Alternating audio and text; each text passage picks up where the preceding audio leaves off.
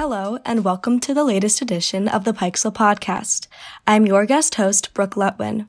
In this episode, we will share an interview with members of the Speech and Debate Club and a Tough Talk roundtable discussion about gun control.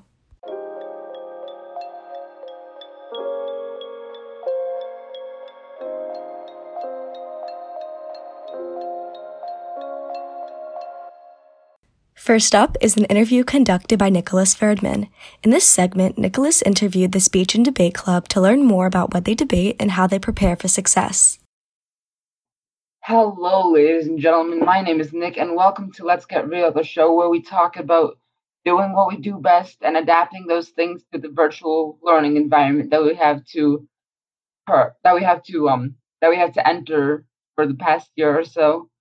With me today, I have Miss Duryea, along with the Speech and Debate Club. Miss Duryea, how are you doing today?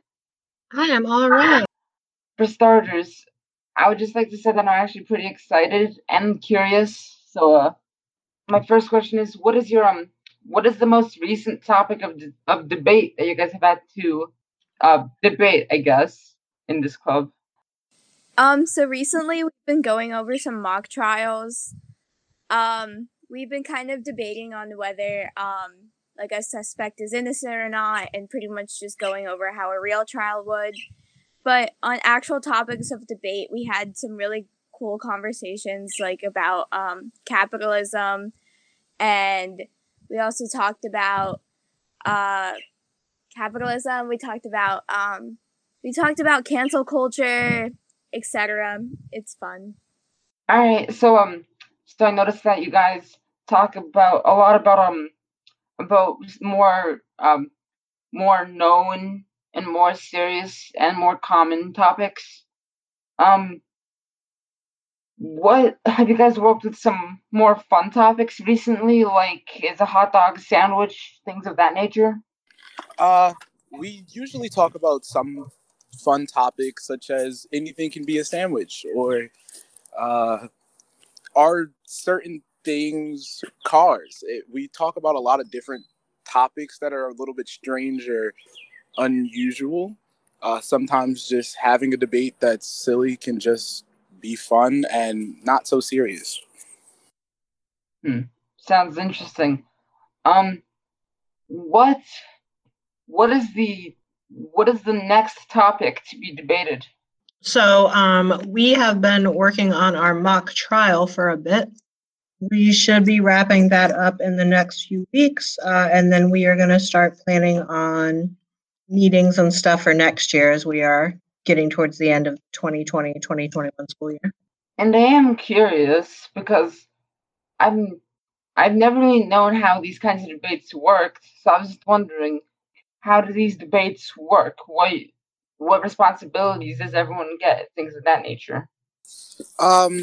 So there's usually a system we have in place where Ms. Duryea is usually presenting a PowerPoint with our main topic, and we usually raise our hands, usually in like a circle or a line, and we all express our first response to the question. And as the first question is called, we kind of all think of different questions or different responses we want to hear from the opposing sides of the argument. And it kind of grows from there. You know, we start from one topic and we kind of shift. Maybe not like the general topic, but we'll go from kind of like one side to another. And we just try to figure out which one's more reasonable or which one's the best, but sometimes it's right down the middle. Okay, and now I'm also curious as to Miss Duryea. Is this your first year doing this club, or has this club been living for more years than one? This is my third year at Pikesville, and we've had debate since I started.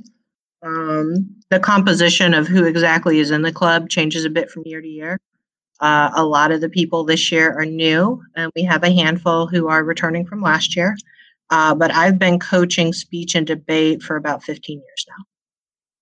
Wow. So, how has it, since for those past 13 or 14 years of those 15, you've probably been physically doing the debate. So how has it been having to do it virtually, and how has it been adjusting to the virtual learning environment? Because I know a lot of people have had a lot of really big challenges transitioning what they do in terms of clubs and things of that nature, extracurricular activities. They've had a hard time translating it to this virtual learning space. So have there been any challenges? How has that transition gone? Things like that. When we were in person, we would usually start off with some different games, improv games and things like that. I have yet to figure out a good way to transition that to the virtual environment. We usually will have some kind of ball or something that we can pass in person to determine who was going to be our main speaker, and the hand raising in Google Meets is not quite as fun, but it does the trick. Also, when we're in person, there's more of a chance to use hands-on evidence and kind of split things up, work in groups a little bit differently. But I think that they have been doing a wonderful job being flexible, staying focused on our topics and participating, and it's been a pretty solid year. And approximately how many days would you say, or I guess since you guys meet weekly, how many weeks would it take to would one debate take to set up, or is it just every week a new debate? It really depends. Sometimes it is 2 debates. Most of the time is enough to finish one, but sometimes when we're doing cases, it could take 3 to 4. It really just depends. And sometimes we lose kind of determination to talk about something when we have a lot of opposing arguments, or when we feel like we've covered enough, and that causes it sometimes to be only a week. So most of the time it's 1 to 2 speech and debate times periods, and then with case studies it can be 3 to 4. And have and probably for the last question of the day, have you guys done any more touchy topics? Like because I know a topic for a debate typically has to be in more of a yes or no fashion, or like there's one answer but there's also an opposite answer fashion. So have you guys ever had to convert something like a Black Lives Matter based topic to a debate style topic and discuss it? That's a really good question. We have topics that are touchy, like defunding the police. Is it racist? Is it being racist when it comes to white people, or more on like economic systems like capitalism, communism stuff? Very interesting. And if anyone else wants to say anything, now's your chance. Yeah, we've talked about this on the types of the topics, even gone deeper if it's wrong or not. Like, we've gone into depth if defunding the police is right or not. We've determined that we shouldn't defund the police, but we should reform in some sort of way so that's better without having to lower the budget or anything. And we've also determined different types of things, whether something is racist or not, and common stereotypes and topics such as hating on Jewish people or saying something on Jewish people, whether it's considered anti-Semitic or racist, because in today's society that would be considered either for some reason, even though both are completely different. We've also had that topic about capitalism versus communism, how both are similar and different, and how one works different than the other, and which one is truly the better economic system. In my opinion, personally, whatever works better for that country, for how the government works, how the laws work. Nika and Eric, no matter what topic we are currently debating, Nika and Eric always bring in a very interesting and engaging communism versus capitalism debate that ends up finding its way into pretty much everything. What I just said was that either economic system works for if your government rules and laws fit it. Personally, America wouldn't really fit communism with the way the government is and the laws and stuff. Maybe China, but not America.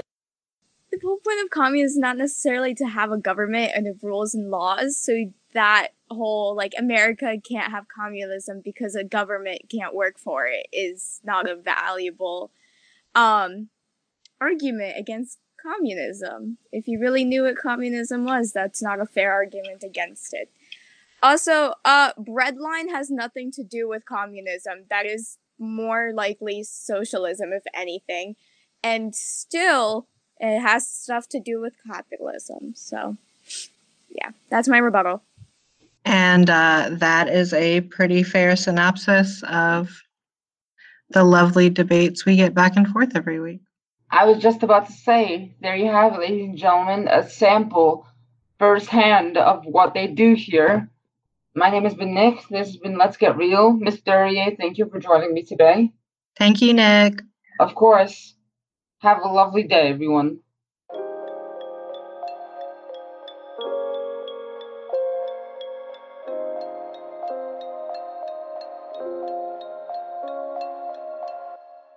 Don't forget to tell your friends and family about the Pikesville Podcast. You can follow us on Instagram at Pikesville Pawdcast and subscribe to the podcast on Spotify, Apple Podcasts, or Google Podcast apps.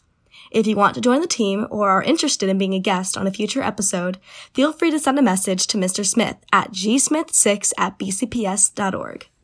Our featured segment today is a Tough Talk roundtable discussion about gun control, hosted by Gabriella Feinberg. Hi. Hi, everyone. Podcast audience, welcome back to the Tough Talk segment. I'm your host, Gabriella. For those of you who still don't know my pronouns after a few episodes, it's she, her. And I'm very excited for today's podcast. We're going to be talking about gun control, and I would love for you to meet our lovely cast. We're going to start with Brooke. Please introduce yourself. Hi, my name is Brook Lutwin. I'm in 10th grade, and my pronouns are she, her.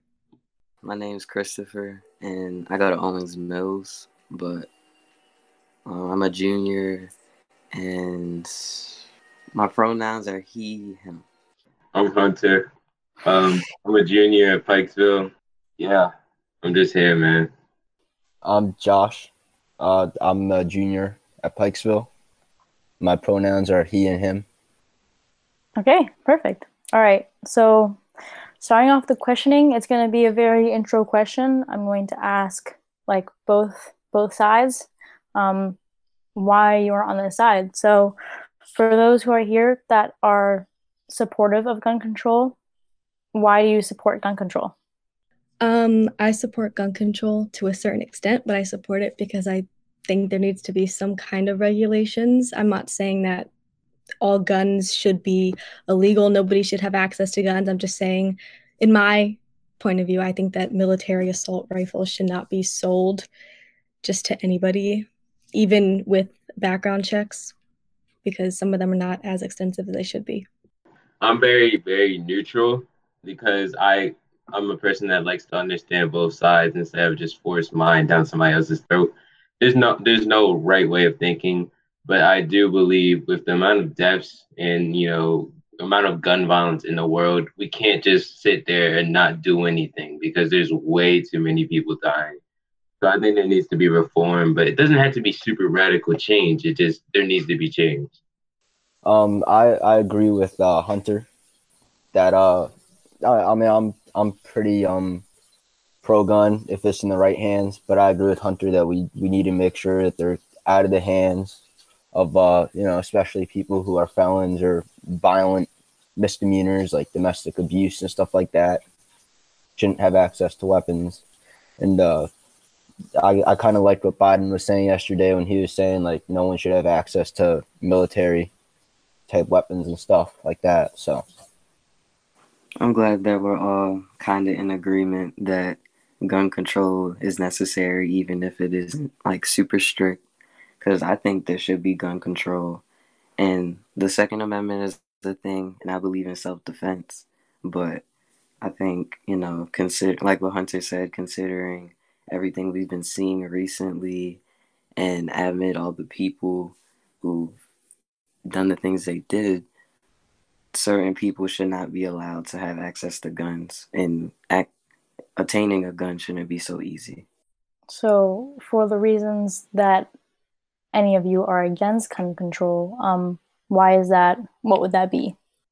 I think that people should have a right to self-preservation in the event of, well, a lot of times if people are in rural areas, it's just an example, but like let's say you're in a rural area and the police response times are like, over like 15 or 20 minutes, then that's too long if somebody's like breaking into your house. And I also think that especially now with the way some things are, especially with like some rape culture and stuff like that, I think women should be carrying guns to be able to protect themselves. So I think it's important that people, as long as they're good people, should be able to carry reasonable weapons to defend themselves.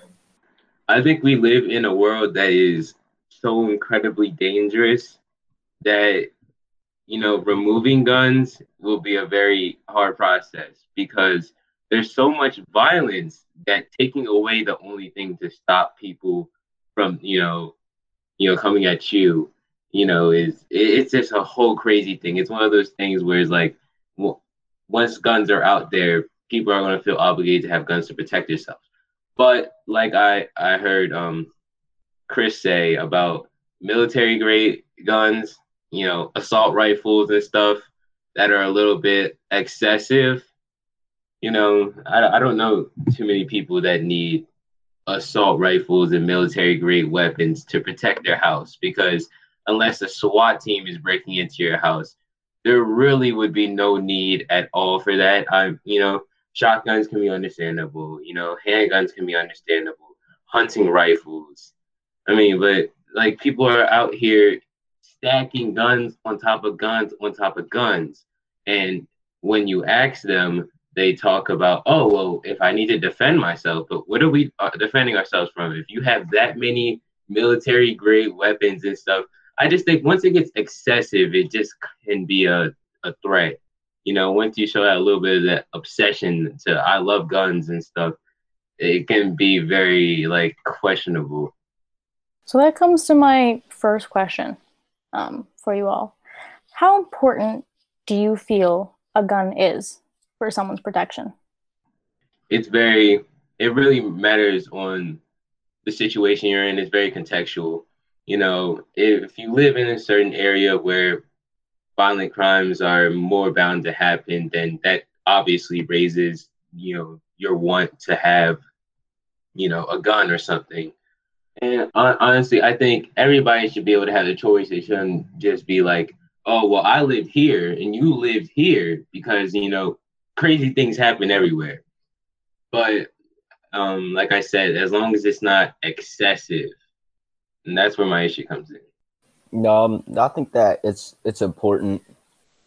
Especially if they're a law-abiding citizen, and I think it's pretty important because there's different reasons for the Second Amendment. Some of them are for defending yourself. well, a lot of the reasons are for defending yourself from interior threats.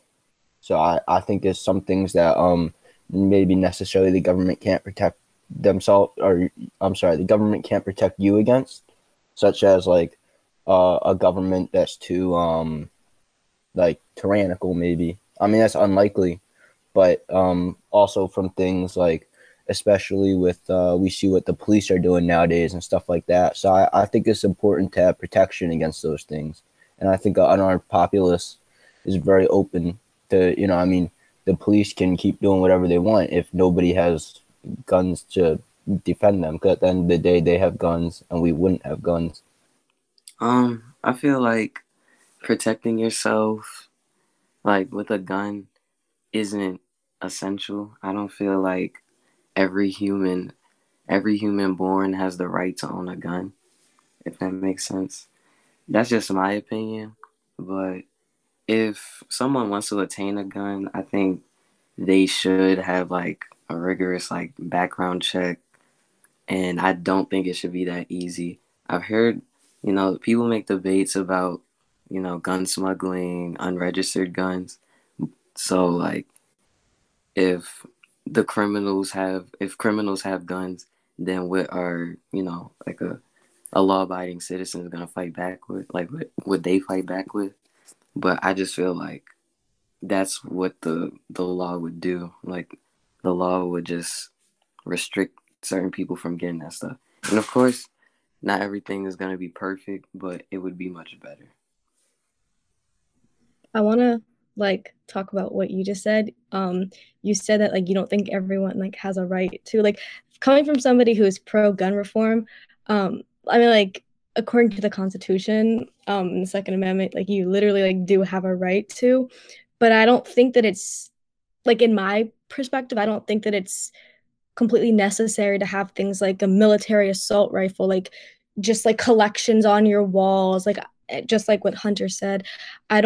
I just think that it's not as necessary, but I can see handguns because of the dangers in our society today. Because more people are getting their hands on guns, and guns things that should be kept in war and military areas. I think that there needs to be a limit onto what kind of guns people are allowed to access in guns shops. But of course, people are just going to access things illegally and find loopholes, which we know about from other issues and things that are illegal. People still find ways around it. But I just think that there should be something imposing and making it harder for people to get access to things, not making it impossible, of course, because people are still going to find their way around it.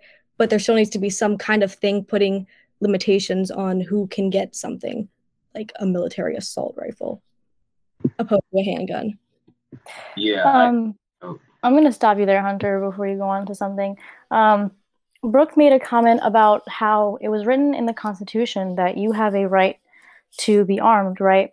I want to just for the audience sake, as well as for this podcast sake, when the Constitution was written, we all realized that, we just finished a revolutionary war, not we, but our country. And it was still very tumultuous around that there were still wars that were going on. The original mindset of the founding fathers for why they wrote this amendment in the Bill of Rights is because they wanted to have a ready militia.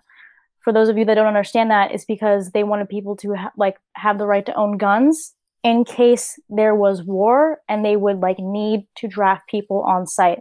They would need to have people go into war on site, because at that point, we weren't really having all these prepared military, strategies and all that jazz. We weren't in this very uniform state that we are now. So when you say it's written in the Constitution, you have a right to a gun, you should have it. And going back into the history of well, they needed that because they needed ready militia to possibly defend their country from wars that were going to happen when they didn't have an already organized military. Do you think that should still apply today when we do already have an organized military? And that doesn't go just to Brooke, that goes to everyone in this segment. I was gonna say that I actually respectfully disagree with the premise of what you said, because you said that the Second Amendment was for if we were ready to go to war in 1787, and it's actually, I believe that the reason why the Second Amendment is there is actually to protect ourselves from interior threats. Like, I think the founding fathers were very concerned of having a government like what the British were doing, where they basically had complete control over us, and there was unfair taxation and all sorts of stuff, and we couldn't do anything about it because we didn't have any way to fight back. So I think that one reason why we had the Second Amendment is in case of a situation like that where the government tries to be tyrannical. And I think that that's why we had the First Amendment, which is freedom of speech. And then I think right after that, we had the Second Amendment. And I think that it was there. So in case free speech doesn't work, then we can have the Second Amendment as a last resort. I don't 100% agree with that, because it literally says in the first sentence, a well-regulated militia. So I do believe, there were some interior threats, but the interior threats weren't necessarily the way you would consider it now. Muskets. Let's just get straight to the point. In whenever this 1780 something, whatever, there were not the grade of military weapon. Oh my goodness, I can't even speak. But they had muskets that literally took like 7 hours to reload, and they had bad weapons. And let's just say, I don't think the interior threat was the meaning behind this, because we were at a very high war rate. I wouldn't say war rate, but we were at a time where we are establishing ourselves as a country, and you never know when that has to lead to war. And when it says regulated militia, I believe what Gabby said to be true is because they were, in that phase of, drafting or step up, defend your country type thing, because we were just getting independence and, setting out the regulations. I think because it's the Constitution is setting the rules and the standards and the precedent for behavior in the country, that, they wouldn't off rip, as a very Second Amendment, try to make something to protect yourself from domestic threats. I just think it's a little bit absurd that people are running with this idea that is 300 years old when it was a completely different world.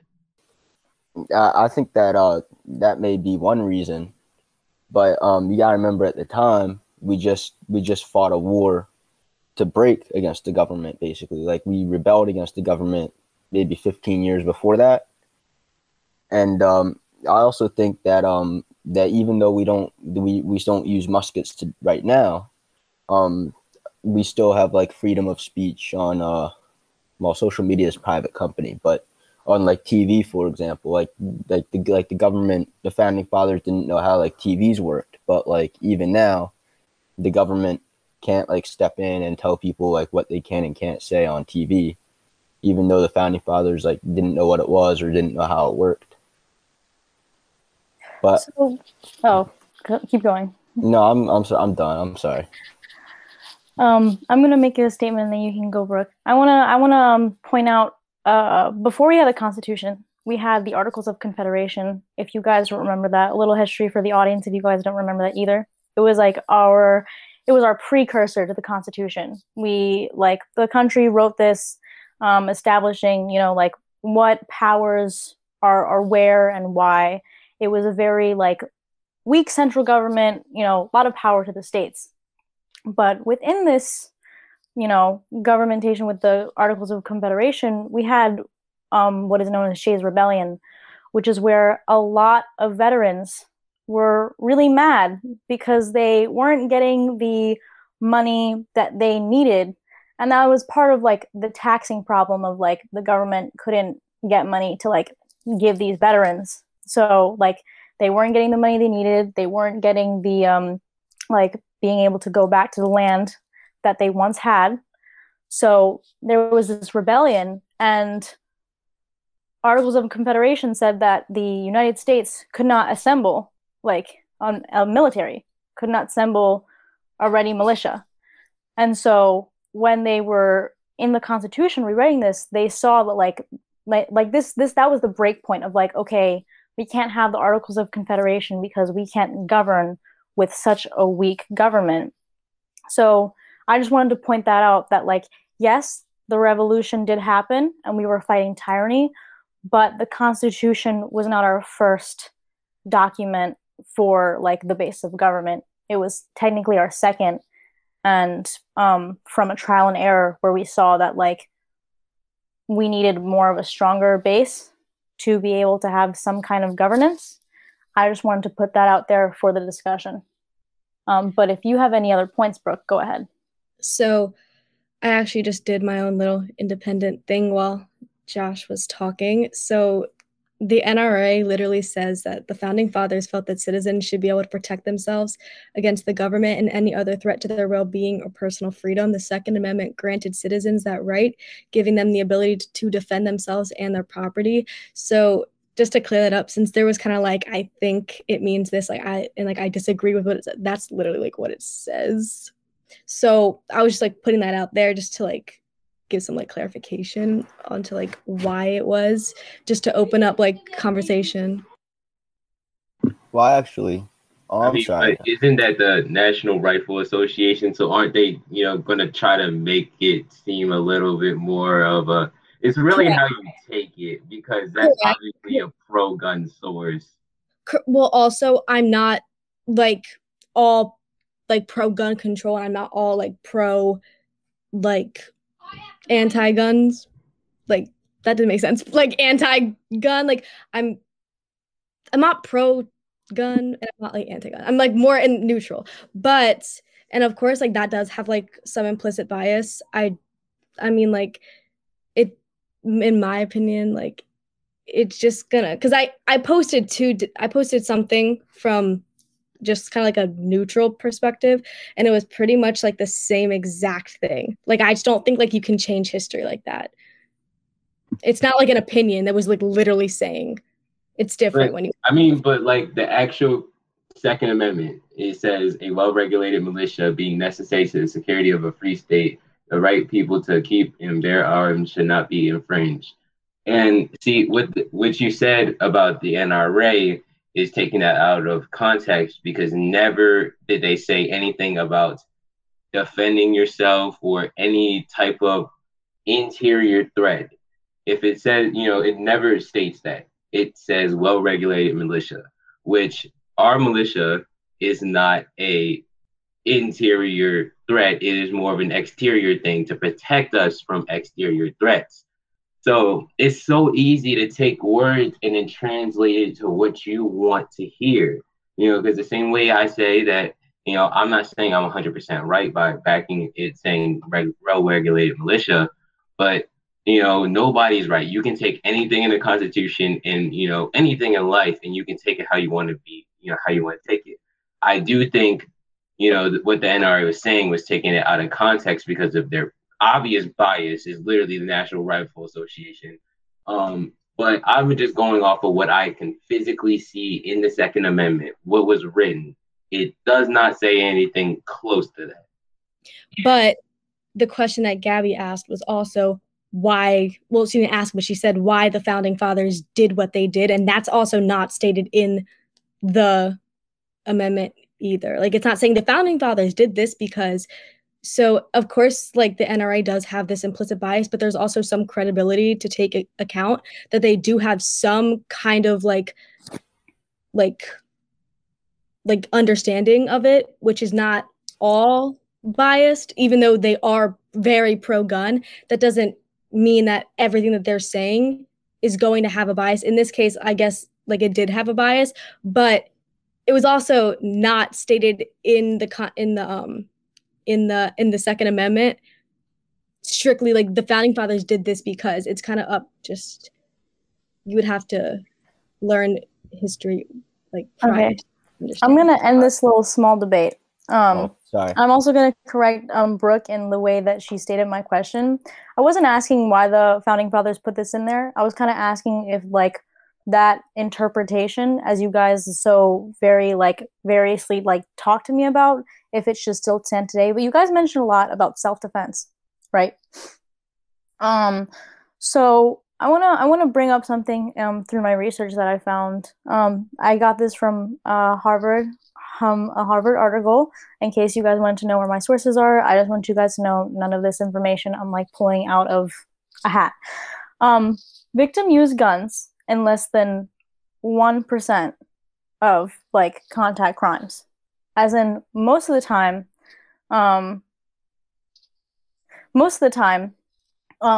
people, when like we're talking about, oh, this is needed for self-defense, like gun use is needed for self-defense, it's very rare that a gun is actually used for self-defense. And oftentimes when people need to use a gun in self-defense, they have to be like told beforehand so that they may get that gun and use it. If someone's going to spring an attack on you, you're not going to like think out of like, you know, your head, like, oh, I need to go. If you are a law-abiding citizen and you keep your gun in a secure place, oh, I'm going to unlock whatever I have to do, get like my weapon so that I may protect myself. So just thinking about that, how like in the question of self-defense, how much are we like saying that, like, you know, guns are really for the use of self-defense, when most of the time in cases guns are not there and used for self-defense. It's more about like the person committing the crime using it, you know, for harm. Yeah, that's why what I said earlier. Hold on, can y'all hear me well? Okay, that's Yeah, why we when can I hear you. said earlier that like the restrictions on the people who can obtain the gun should be more stricter. So if there's less guns in circulation, I feel like then that will definitely create a benefit, because then there'll be less guns unregistered. And the more guns that you have in circulation, and the more go unregistered, the more go registered. And it's not like mass shooters, most of them don't have unregistered guns. They're, you know, they could be former veterans. They can just be regular people who attained a gun legally. But, you know, they just went off the edge and they did what they did. And I can't think of any mass shooters that ended up dead besides like one case in the 90s where somebody walked into a Amish community. But yeah, like even the people who do the worst with a gun do not get shot back at. You know what I'm saying? So that's why I feel like, you know, there should be more stricter laws to have people like that just not even receive guns in the first place. So what kind of things would you suggest that would ensure that these people are not receiving guns?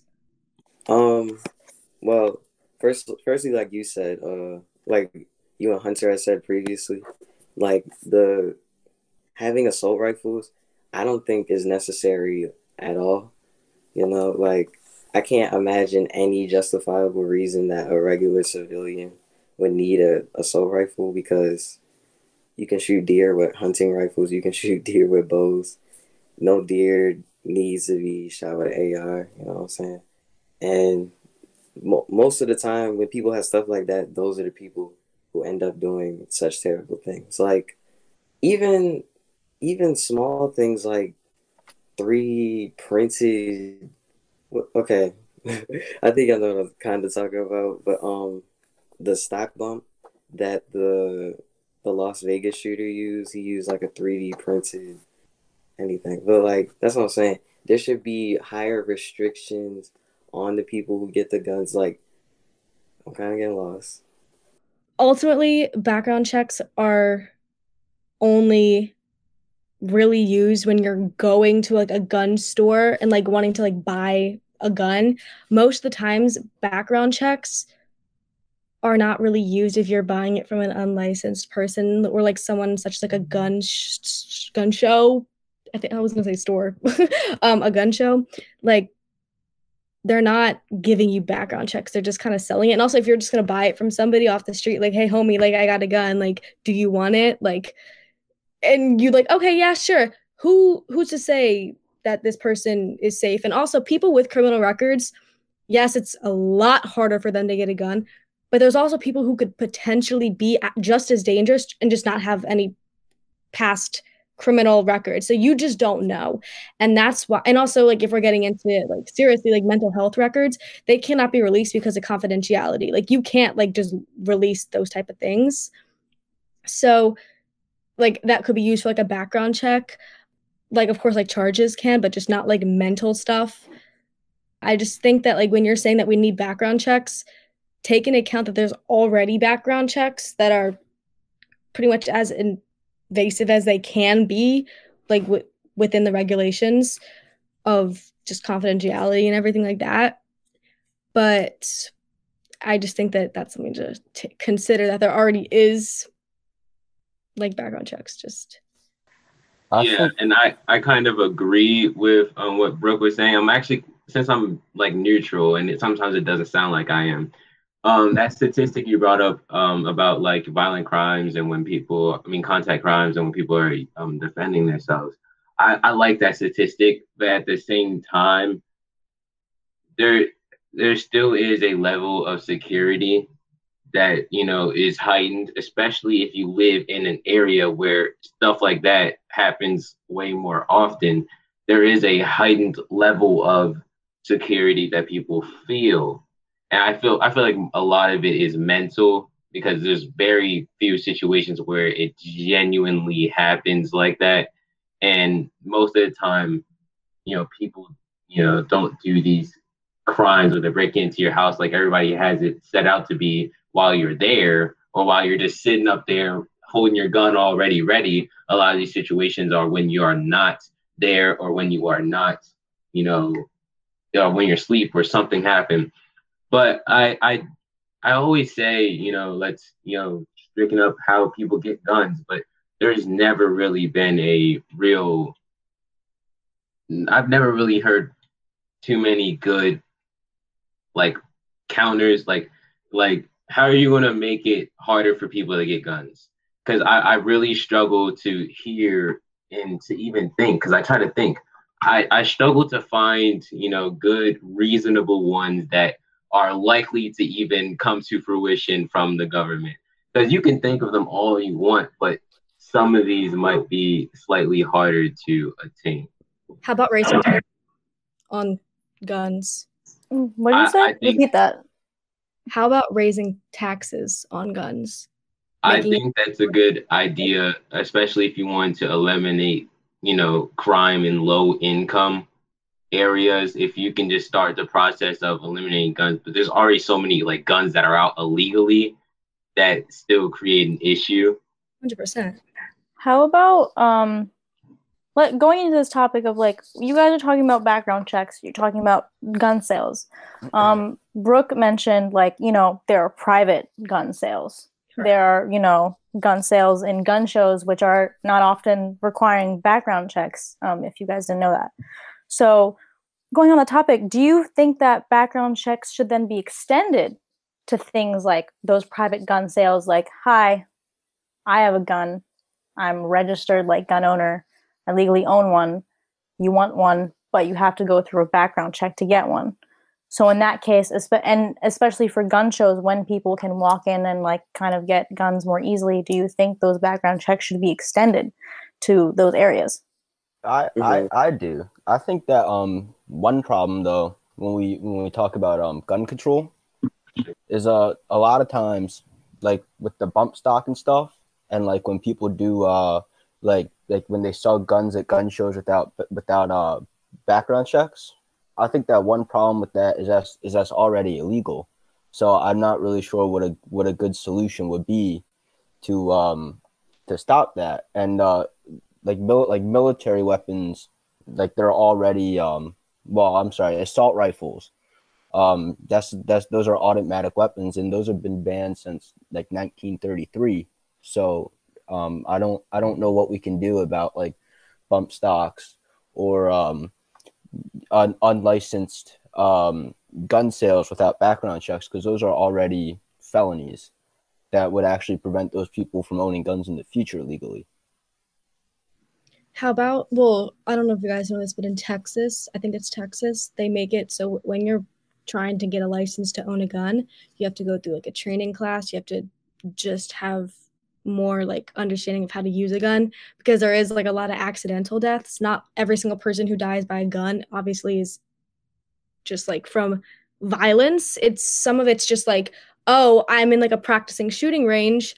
However, somebody didn't know how to use a gun and like turned it this way and pulled the trigger. Like, take that into like account, that it's not always people, like a lot of the times like people will, I don't know if you guys see like on the news, people like, oh, someone like accidentally like shot like their parent, like somebody got into their parents' gun stash because it wasn't properly secured.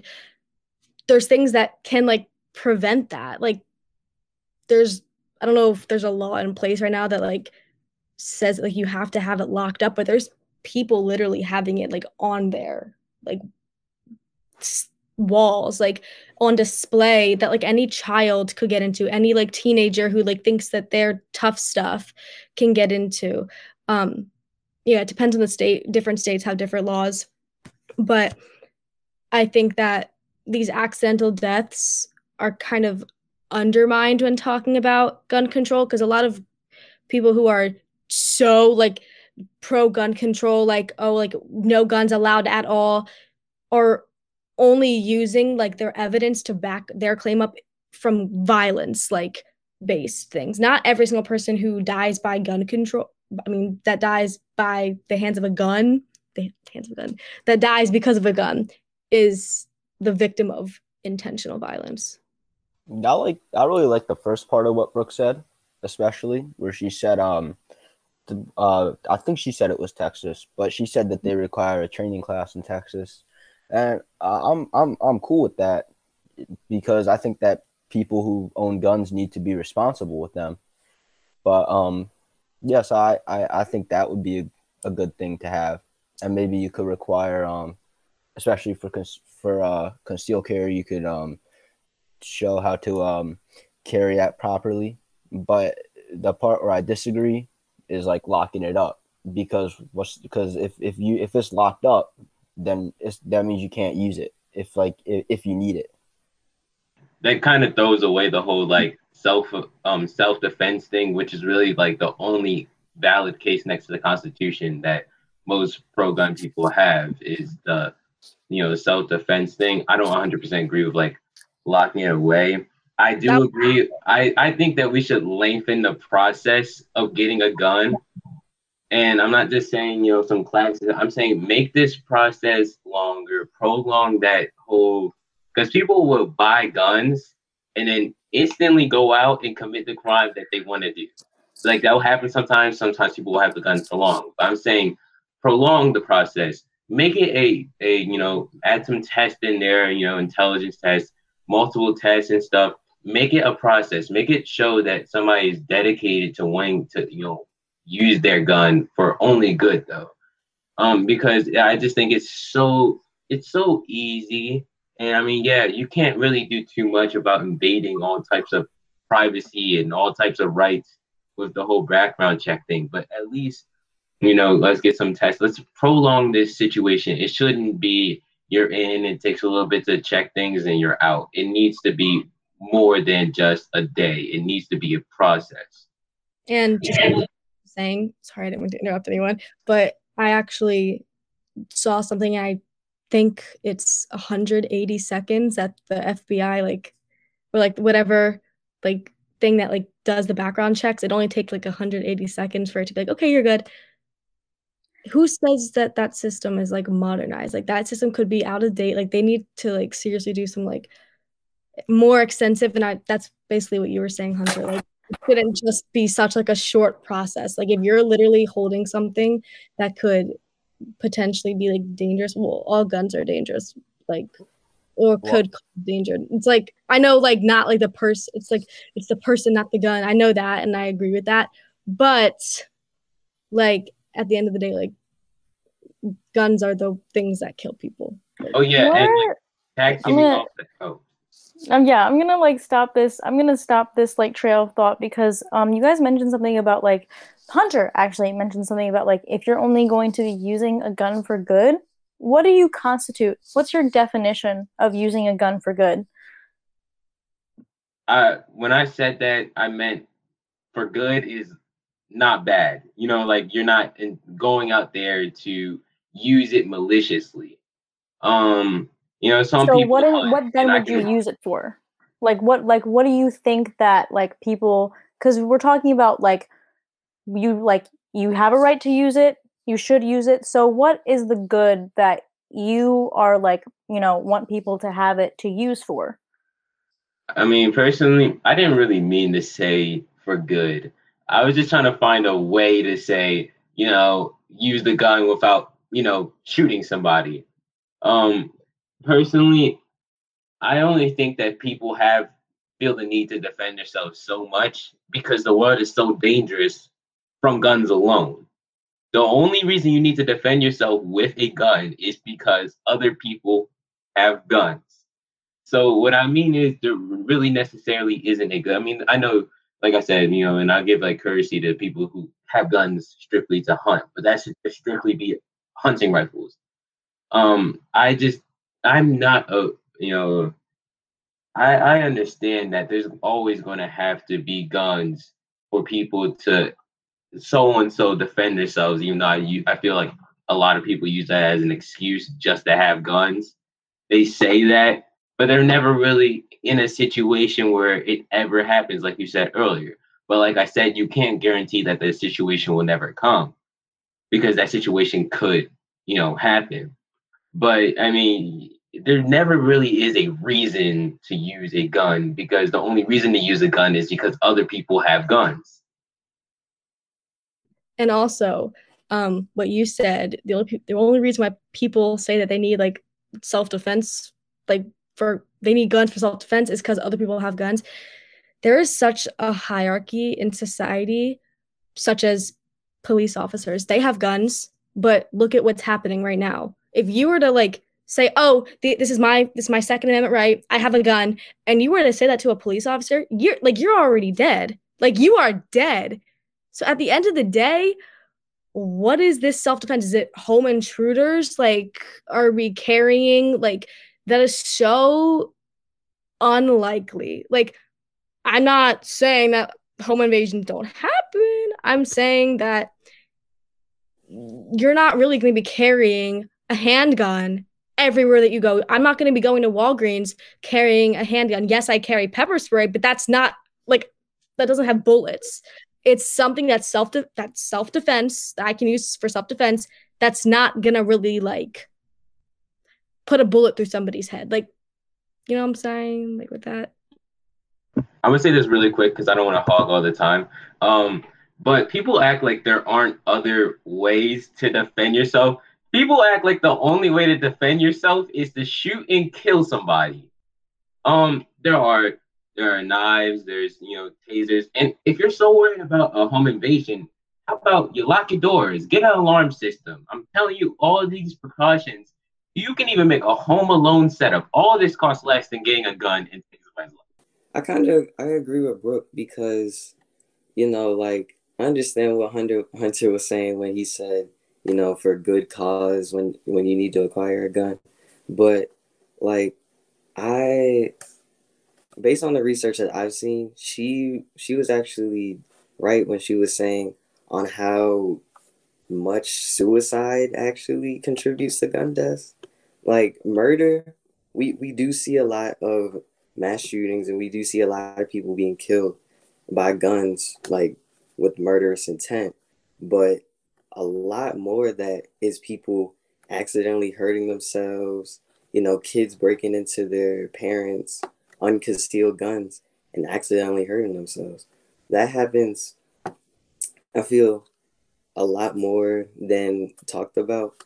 And also, that's why I kind of disagreed with Josh and Hunter when they said the gun shouldn't be locked up, because that contributes so much to people being hurt and people accidentally hurting themselves, them not knowing how to use a gun. And that's why I also like the Texas thing, because if you know how to use a gun and you know to be responsible with it, then you won't hurt anybody. And you can also avoid, stuff like your children being hurt because you failed to conceal your gun. I understand the argument that if someone were to break in your house and the gun is locked up somewhere, it might be harder to access.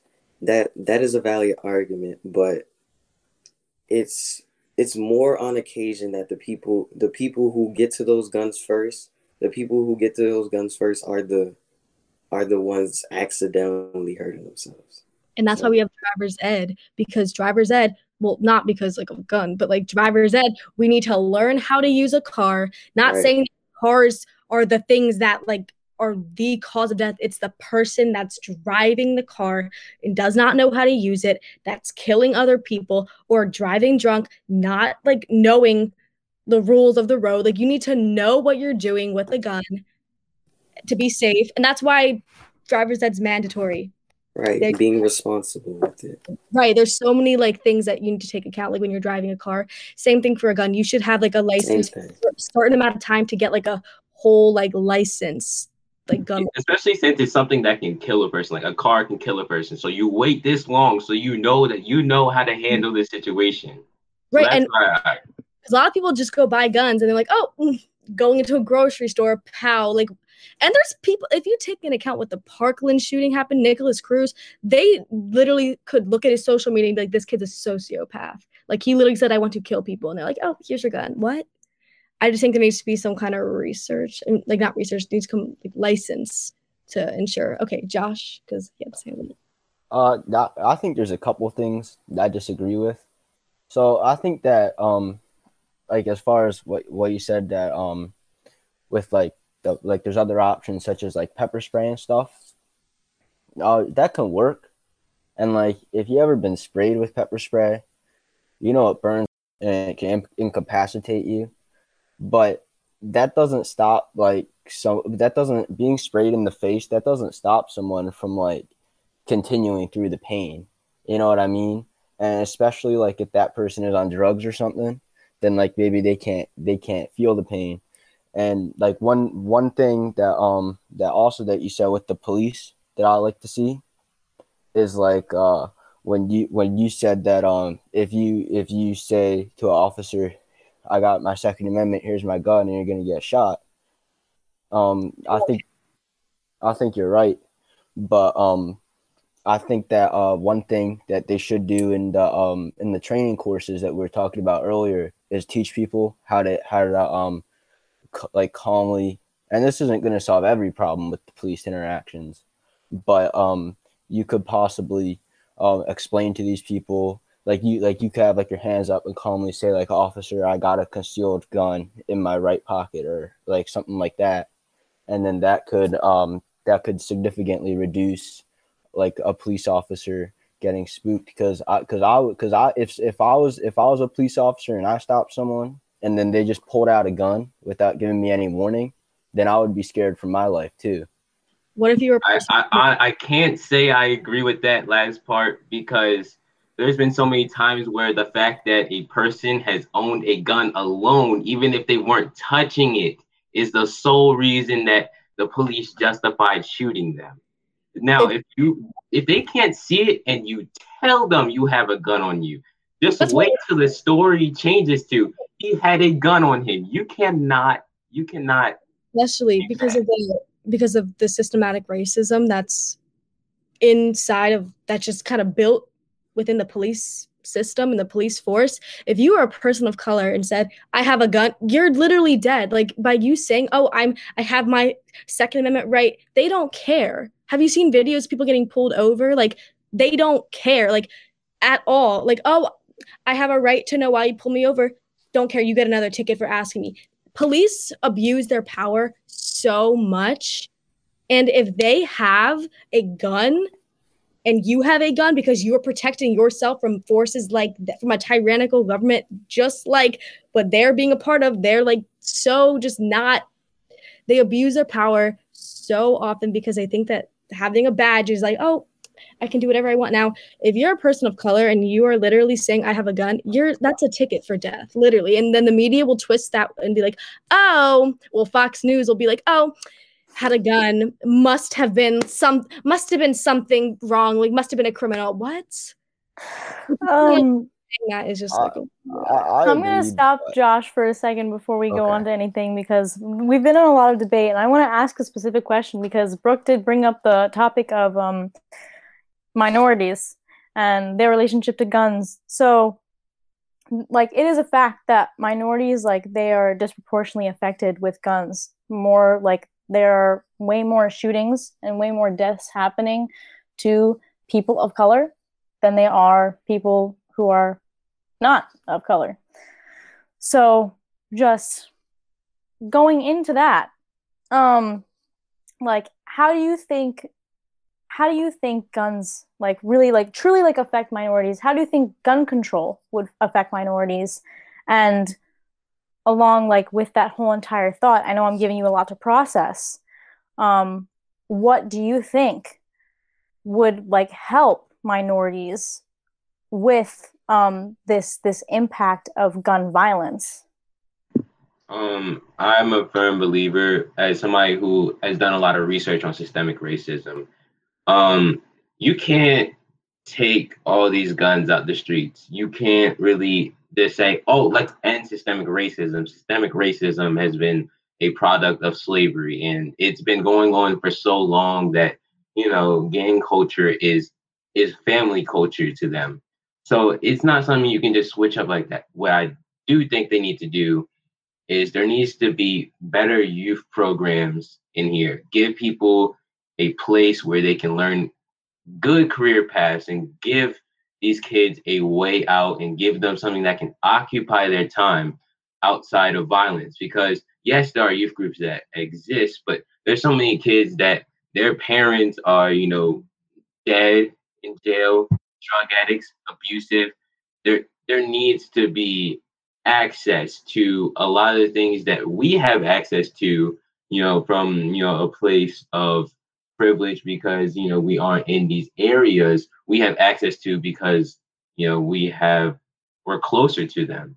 But I think it can completely eliminate it if we start with the youth. More access to free mental health resources. I don't know. I think we should probably take some funding out of things that are not used as much, and or maybe like split it in half, since I know like that's people like always say, oh, where's the money coming from? Maybe like take some money like away from like other things that are not as important, if that is even possible. I mean, I'm not as educated in that realm of just like economics. I'm not educated in that, but that's just a possibility coming from somebody who literally does not know economics a lot. I agree with the systemic racism thing, and I agree that sometimes there are some patriarchal aspects in American society, which I think is actually a reason why people of color or why women may need to and Asian Americans they may need these weapons to defend themselves, because especially like with the rise of hate crime and stuff like that, and like in Chinatown in San Francisco, they all have and I'm not, this is not an argument for if AR-15 should be legal, but like they all have AR-15s to defend themselves or some type of weapon because they know that they're open to hate crime. So I think that the whole systemic thing is actually a reason why people of color or women should be able to defend themselves even more, and even have more of a reason to be able to have a weapon. The issue with that is most of the time those guns aren't being used to defend themselves. It's being used to kill each other. So that kind of, you know, doesn't 100% even out.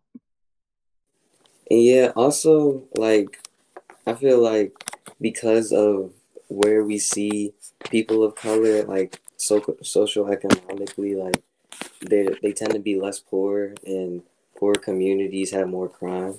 So that's why I like what Hunter said, because as an African American male, I know the culture that we see in the media, and I know how we're displayed. So if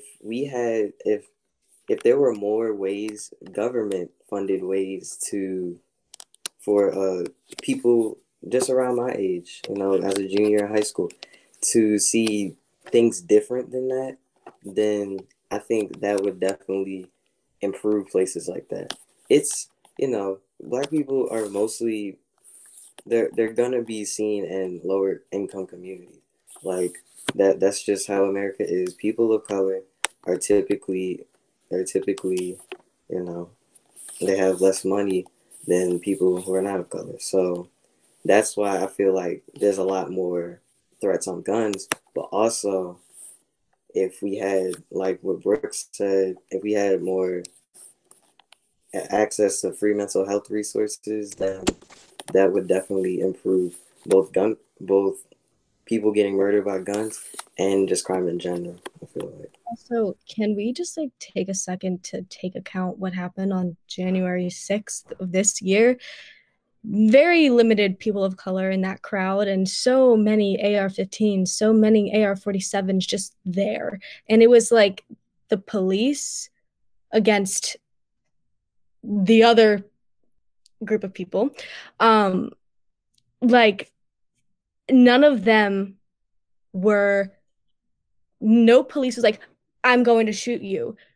Even though they literally had assault rifles, on their backs. Oh, I carry. Cool. But isn't that a threat? I just feel like because the police system is so embedded in systematic racism that it's just not even the guns. I think it's just being a person of color is so difficult because of, only because of what I've seen and what I've heard from my friends who are people of color. And also just literally evidence such as that there is that difference. My dad even said who his father was a police officer. So he is in that whole thing.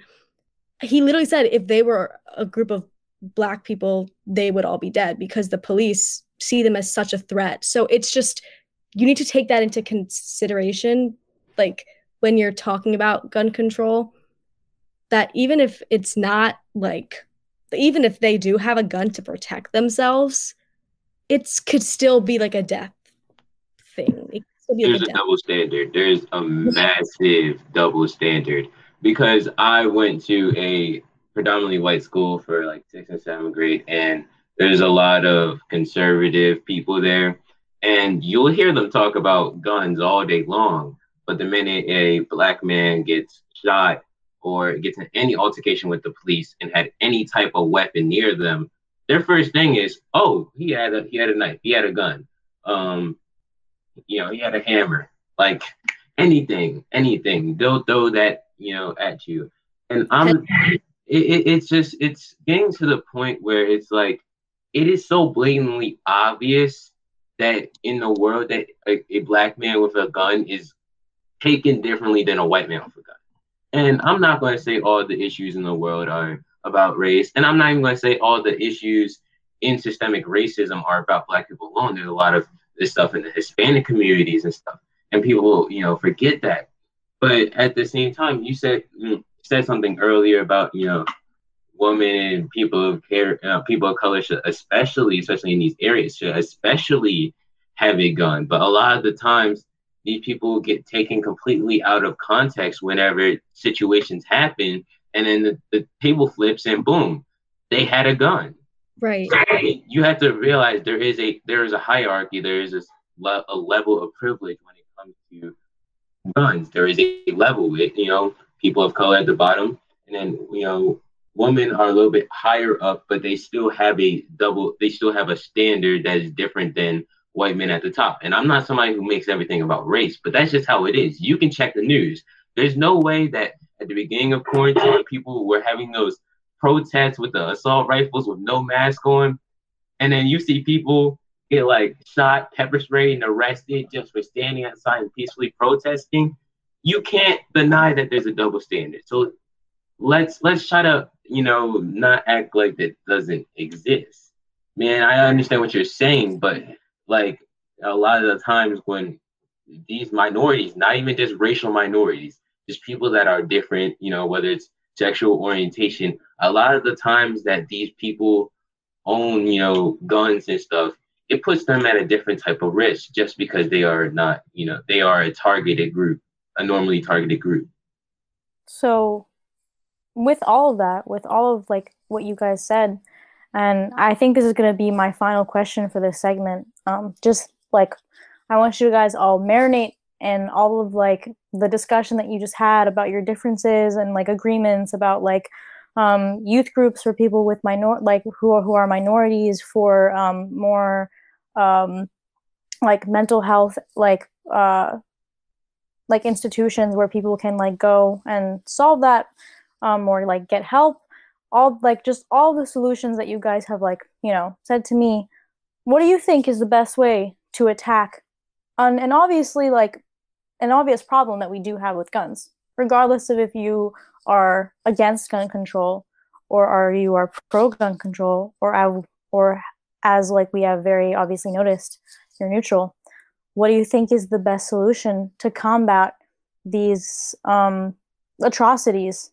Because that's what they are. I'm not gonna sugarcoat it. These atrocities that we've obviously experienced very recently and continue to experience. What do you think is the best way to go about this? Well, I'm sorry. I just wanted to say, I know I'm arguing pro-gun, but I'm not anti-gun control. I think that maybe don't want as many government restrictions, but I don't like, I'm not anti-gun control. Like, I don't think anyone should just be able to pick up like an automatic weapon. Are you pro-Constitution? I think that's something that's right. And I constitutional. too. Yeah, but I also support a safe society. Yeah, right. Yeah, that's why I feel like stuff like having guns available at Walmart, like stuff like that needs to be completely eradicated. I don't think like we were saying earlier, even though there are background checks and psychological screening in place, I think it needs to be an even more vigorous and longer process. Like Hunter was saying, these people who do these stuff, they just get the gun, then they go and commit the crime because they were planning to do it. So I feel like if we were to make these things longer and make guns just less in circulation, just like completely cutting it out, like stop commercializing them, then I think that will definitely help with gun control. And I think that would also help with murders against gun control. But also, my last important piece I want to make is that I do think that people who own guns need to lock their guns up. I don't know if y'all remember. I don't know how old these commercials were, but like there was these commercials like where we saw, like kids going in their parents' boxes and stuff, and then accidentally pulling the trigger and stuff.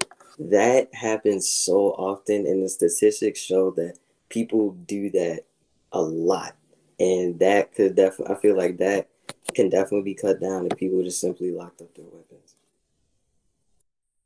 I think I'm gonna come to my conclusion, but I think when it comes to locking the guns up, just because it's in somebody's house, it's kind of hard to really like enforce that. It's really just a choice, because when you're in the privacy of your home, there's nothing that they can really do about that. But and it is already illegal, so I understand where you're coming from. Yeah, I do think that we can say strict the laws up, but I'm leaning more towards making it a process. And I'm not saying a couple of days. I think any time that you will come in contact with a thing that can kill multiple people, not guns. If you want to be a pilot, it's not a quick process. You have to go through it for a couple months.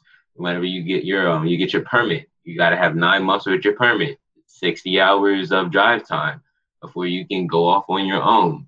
So I do think that if when I said this, and I don't know the specifics and all of that. I just kind of came over on the spot, but I do think there should be a registration period, and they should, monitor your behavior and your tendencies for a short amount of time. I'm not saying have somebody like sit there with binoculars and look inside your house, but I'm saying, if anything, like shady, happens, there should be, a sense of, I need to know this person before I give this person anything that technically could take out a lot of people.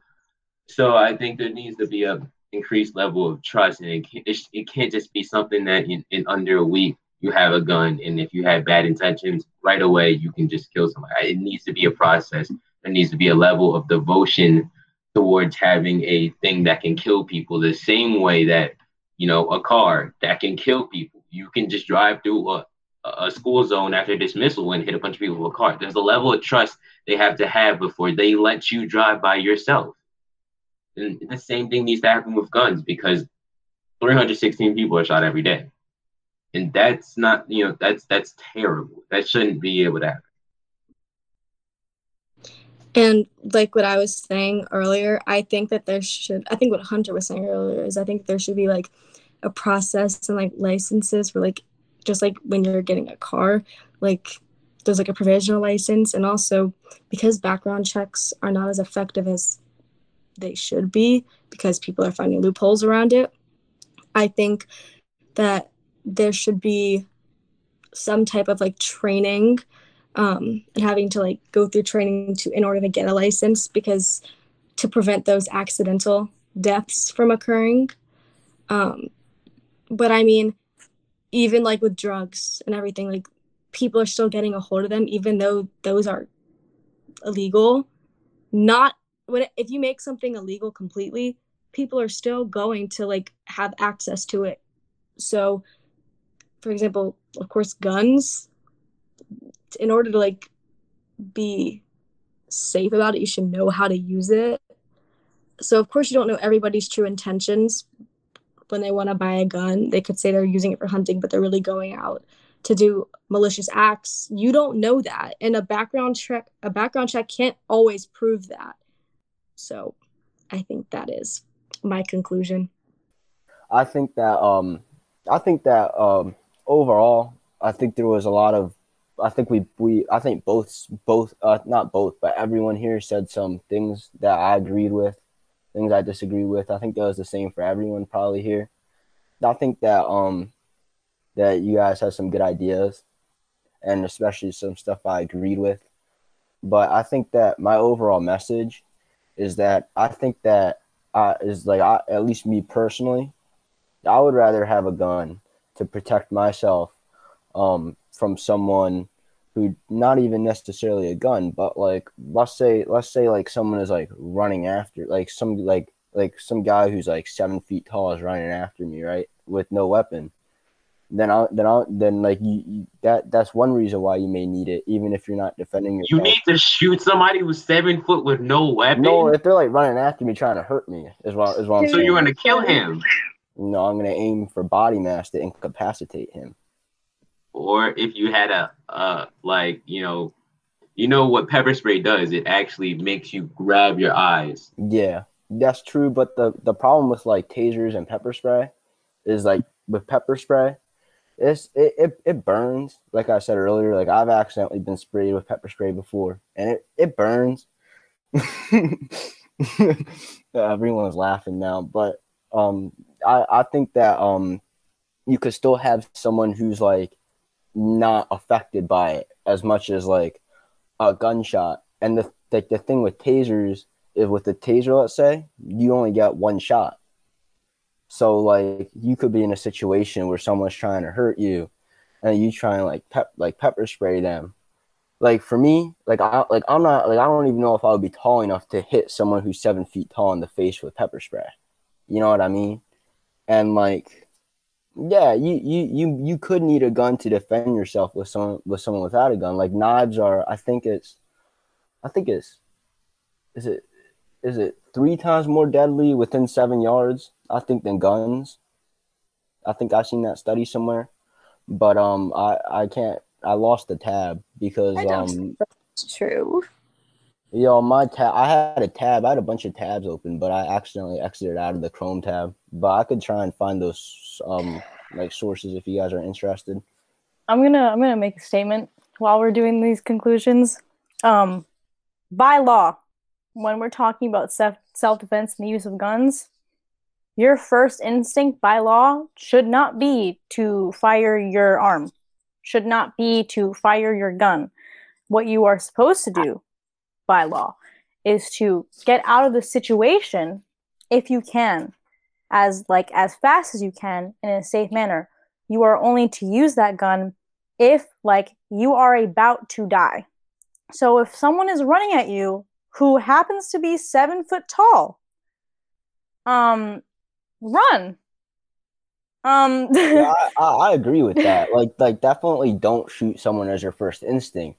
But I'm saying there could be all sorts of situations where you as a defenseless person could have people do get scared and shoot, but you could have, okay, let's say you're in a situation where you have a gun and let's say someone's running at you with a knife, right? So you start to run, but let's say you can't outrun that person or that person's really fit or something.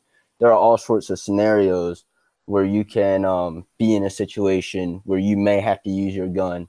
And even though you're the one with the gun and the other person doesn't have a gun, the other person may put you in a position where you have to use your firearm to defend yourself. That is slightly different than what you said before. You said somebody without a gun, you'd have to use a gun. I think that way of thinking can be very problematic because that can be in a lot of different situations of fear. And do you think that if you shot a man who was chasing you, but had no weapons, do you think in court you should, get off free? I think it depends on the specific situation. So I think when I go into shot a man without a gun. Well, if I go into a restaurant or movie theaters or in a mall, let's say, I'm always looking around for exits, right? Because if there's something that happens to me, even if I was old enough and in a state where I could carry, I still wouldn't want to take the life of somebody else. So the first thing I do is look for my exits to protect myself. And obviously I'm going to run to get out of danger if that's something I'm able to do. Take some self-defense classes, bro. Because I'm telling you right now, the way of thinking of, especially with people, I can understand if he had a knife and he was armed and you had nothing else to do. I understand that. But when you said unarmed and that's your reaction. No, I meant unarmed without a gun. You should, sit in that cell for a couple months, maybe a year or so. But what I'm trying to say is that way of thinking of the only way that this happens in the police, the only way I can de-escalate a situation or save myself is, and you can say, oh, I shoot him in the body. You never know what's going to happen in a moment. Most of the times when people get shot, that could change everything in their life. It can kill them. It shows an issue in the world that the only way to de-escalate these situations are to shoot at somebody. And that just shows a lack of preparation to handle situations from everybody. But you should go to jail if you shoot somebody in that context, by the way. I'm just letting you know. Yeah, I think that you can sit in there where George Zimmerman should be. So yeah. I think that if somebody attacks another person to physically harm them, I think they forfeit the right to live. I'm sorry, but that's just how I feel. If somebody comes after me to physically hurt me, they forfeit the right to live in that moment. So afterwards, I can't track them down and kill them. But in that moment where they are trying to physically cause harm to me, I feel that they have forfeited the right to live. All right. Well, I thank everyone so very much for your participation here. Yeah, Josh, you didn't give a solution. Why? I think my solution would be that we could ensure that the background checks are being done correctly. I liked what Joe Biden said yesterday or a couple of days ago.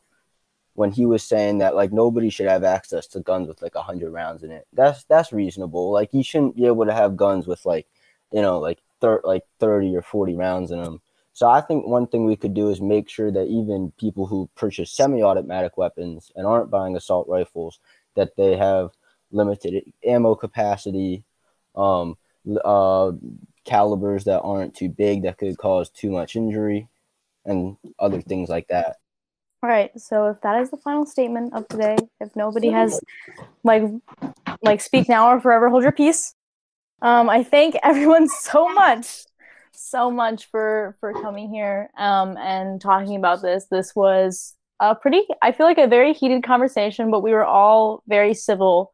I think that there was no disrespect, and I think that was great. I think we came to a lot of good conclusions. I think we were able to discuss some differences that not everybody can discuss so easily.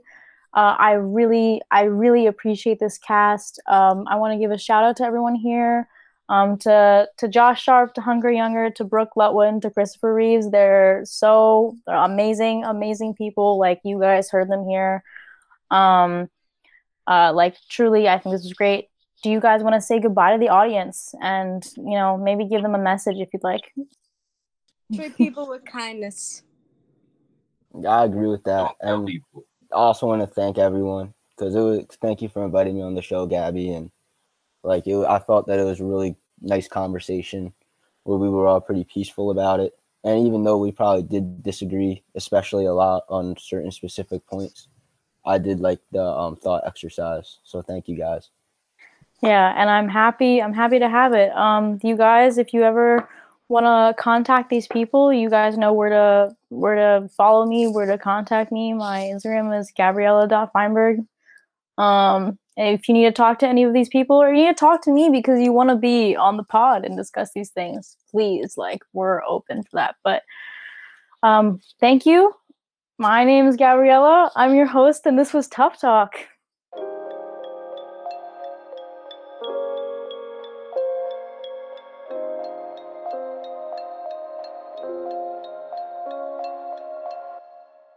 Thank you for listening to this episode of the Pikesville Pawdcast. A big thank you to Miss Duryea, Nicole Schiff, Alyssa Salas, Eric Delian, Miles Jones, Hunter Younger, Christopher Reeves, and Josh Sharp for being guests on the podcast.